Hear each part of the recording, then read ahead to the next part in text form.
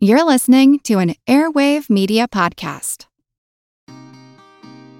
It is without a doubt that women are the keepers of medicine.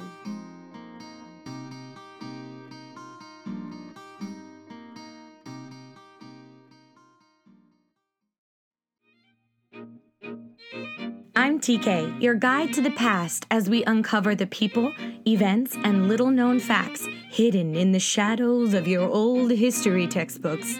From Empress baddies to activist profiles, turkey gods and the history of the toothbrush, tattoos, Pompeii peepees, and everything in between, you can find it all here. There's no telling how far we'll dig or how many historical facts we'll re-examine. No event is too small and no topic is too big, because this is for the love of history.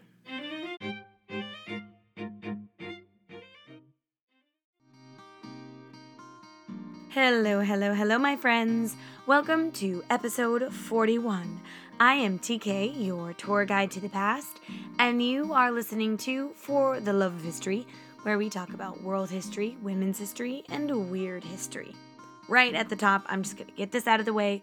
If you enjoy this podcast and want others to enjoy it as well, give a little rate, review, a share, something. Share this or any episode with your friend, your family, or your mail person.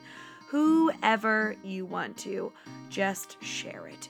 Word of mouth and recommendations from people you know is the number one way that podcasts spread. I'm sure that there's some fancy statistic for this, but I don't know what it is. But I'm sure it's very high. But I digress. In today's episode, we are going back to Hawaii, but not to talk about tattoos or body modification. Nay. This time, dear friend, we are talking about the history of ancient surfing and the myth and true stories of Hawaii's surfing medicine women. And I'm not gonna lie, this episode took a bit of a topic turn, but it's still gonna be super duper interesting. So without further ado, grab your goggles and the nearest pool floaty and let's get to it. When I was sent this initial article that inspired this episode, I thought we were going to be talking about medicine women in pre-contact Hawaii exclusively. And then I started to do more research and I realized I had to cover the history of surfing because it's just so cool. And you really can't talk about medicine and religious practices of pre-colonized Hawaii without surfing. It's kind of a big deal. So let's start from the beginning, shall we, my friend? And that beginning is about 1,700 years ago in the 4th century. Human beings were kind of roaming around looking for chill places to live, and a group of people stumbled upon the Polynesian Islands, which would be known as modern-day New Guinea, Oakland Islands, Bora Bora, Tahiti, and Hawaii, just to name a few. So when these human beings found these islands, they were like, damn, these places are pretty sweet, so we should just stay here. And stay they did. They split off into different groups, creating their own unique cultures and customs, but also sharing a lot of stuff. For example, food, housing, and tattoos, which we covered from a few episodes back. It was super fun. If you haven't listened to it yet, go listen to it. And they also shared surfing. Evidence of surfing can be found all over the Polynesian Islands and even up in Peru and over in South Africa. But Hawaii really had a special connection with surfing. And surfing was a part of daily life. Courting, romance, ceremonies, mythology, and religion. Everyone surfed, no matter their gender or social status.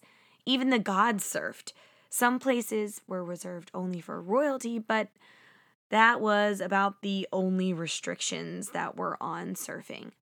At this point in Hawaiian history, He'enalu, which is the Hawaiian word for surfing, was much more a religion than it was a sport or leisure activity. In fact, it totally was a part of their religion and continues to be for Hawaiians that are still practicing today. Even before any board hit the water, there were rituals and routines that must be observed. Fish would be placed at the base of sacred koa or wili wili trees, before they cut them down to make the boards as a sacrifice for that tree's soul, kind of like a thank you. And all throughout the process, the craftsmen would have various prayers and give religious offerings with the assistance of a kahuna, aka an expert priest. When creating boards for royalty, even more care and ceremony was observed. I'll leave a wheel. Who is this we? I talk about this we, but it's not a we. It's just a me sitting here. I will leave a picture on Instagram to show you the progression of surfboards and also the special royal boards called the Olo. But I'll describe it a little bit to you now because it's just super cool and I want to. So, Olos were exclusively for royalty and they were really mega large, typically 15 to 20 feet or 5 to 6 meters tall. And they were 2 feet wide or 60 centimeters wide. And the board was heavy. 150 pounds. And it was really not maneuverable at all in the water. You had to be one badass person to surf this thing. But the creation of boards wasn't the only religious aspect of surfing. In pre-colonization Hawaii, heiau, or temples, were constructed throughout the islands in dedication to various essential aspects of life. Healing, growing, rain, safe voyaging, and some were even dedicated to, you guessed it, surfing. These temples were built on top of like bluffs for wave riders to watch the surf below and to pray for favorable conditions. And just like a little side note, surfing was so important to early Hawaiians that it was forbidden to work or even like have war during prime surfing season, which is like, it's a fun fact. It's a cool fact. I like it.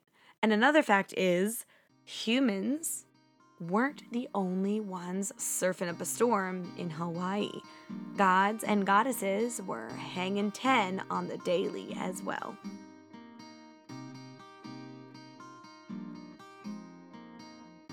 Damn. That was a good segue, right? Right? I know you agree. But I'm super serious. According to Hawaiian folklore, surfing was brought to the world through the god Kamo'ahale, who is a guardian shark god. And boy, let me tell you, the fan art of this dude is so cool looking. I'm gonna, of course, put a picture of him up on Instagram, so don't worry. But I want you to think. I'm not gonna tell you. I want you to think. Do you think he has a shark head and a dude body? Or is it a merman shark kind of situation with a dude head and a shark lower part? Go see for yourself. Head on over to Instagram. It's there. You'll love it.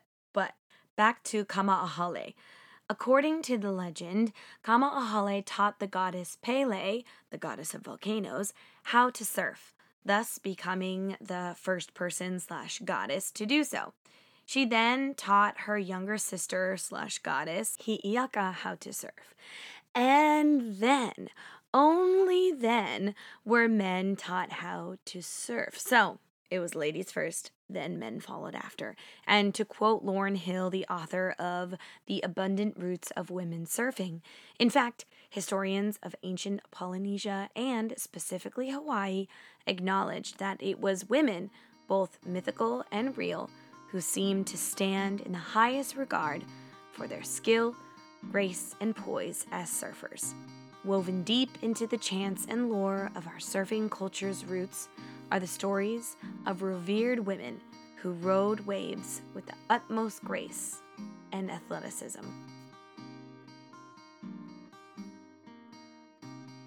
When I look for topics, it usually starts out with a Google search like cool history from such and such a place, or weird history from blah blah blah, or cool people that you should know about but you don't actually know about because your history teacher sucked. Just kidding, not that last one.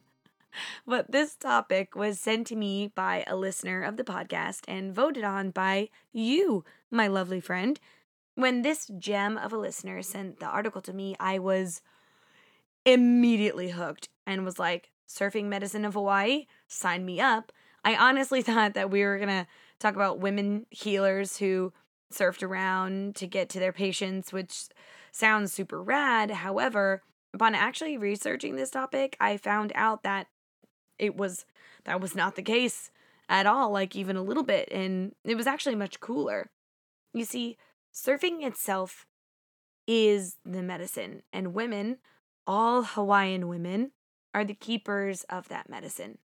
Surfing is often called the king of sports, but that's not right at all. Women, from the goddess Pele to the legend of the great surfing princess Kelea, women were the ones prescribing surfing as the cure to sickness and a broken heart and even death. And I'd like to tell you about those stories now. This is the story of Hi'iaka, the goddess of hula, chanting, and medicine. Hi'iaka was charged by Pele to a very dangerous journey through the islands of Hawaii to find Pele's favorite chief. Since Pele left him, he had gone missing and was presumed dead due to grief at Pele's absence. Hi'iaka traveled far and wide and finally found the chief. She was heartbroken to know that he had indeed died and was being buried. But Hi'iaka sang and chanted over and over again until finally life came back into him. But this was only temporary. Hi'iaka knew that the only way to permanently resurrect him was to take him surfing. And so they did. They got on their boards with the chief barely able to stand. But with each passing wave, he grew stronger and stronger, finally coming back to life. This is just one of the many stories where surfing has brought people back from the dead. There were also several legends of people using surfing as a way to heal their souls and keep depression at bay, such as the story of Princess Kelea. The legend of the great surfing princess Kelea comes from circa 1445. Princess Kelea was an actual person, and there's pictures of her, which it's going to be on Instagram, you already know. And Princess Kelea was known as the best surfer on Maui, among both men and women. But one day, an Oahu chief stole her away when he saw her beauty amongst the waves. He was intoxicated by her great skill and notoriety and thought that she would bring all of that goodness to his clan with her surfing prowess. So he kidnaps the princess, and Kelea eventually marries his cousin, who is a high-ranking chief, and was forcibly moved to their village in the uplands of Oahu. She wasn't allowed to see her family in Maui or even surf, and that was the thing that almost killed her.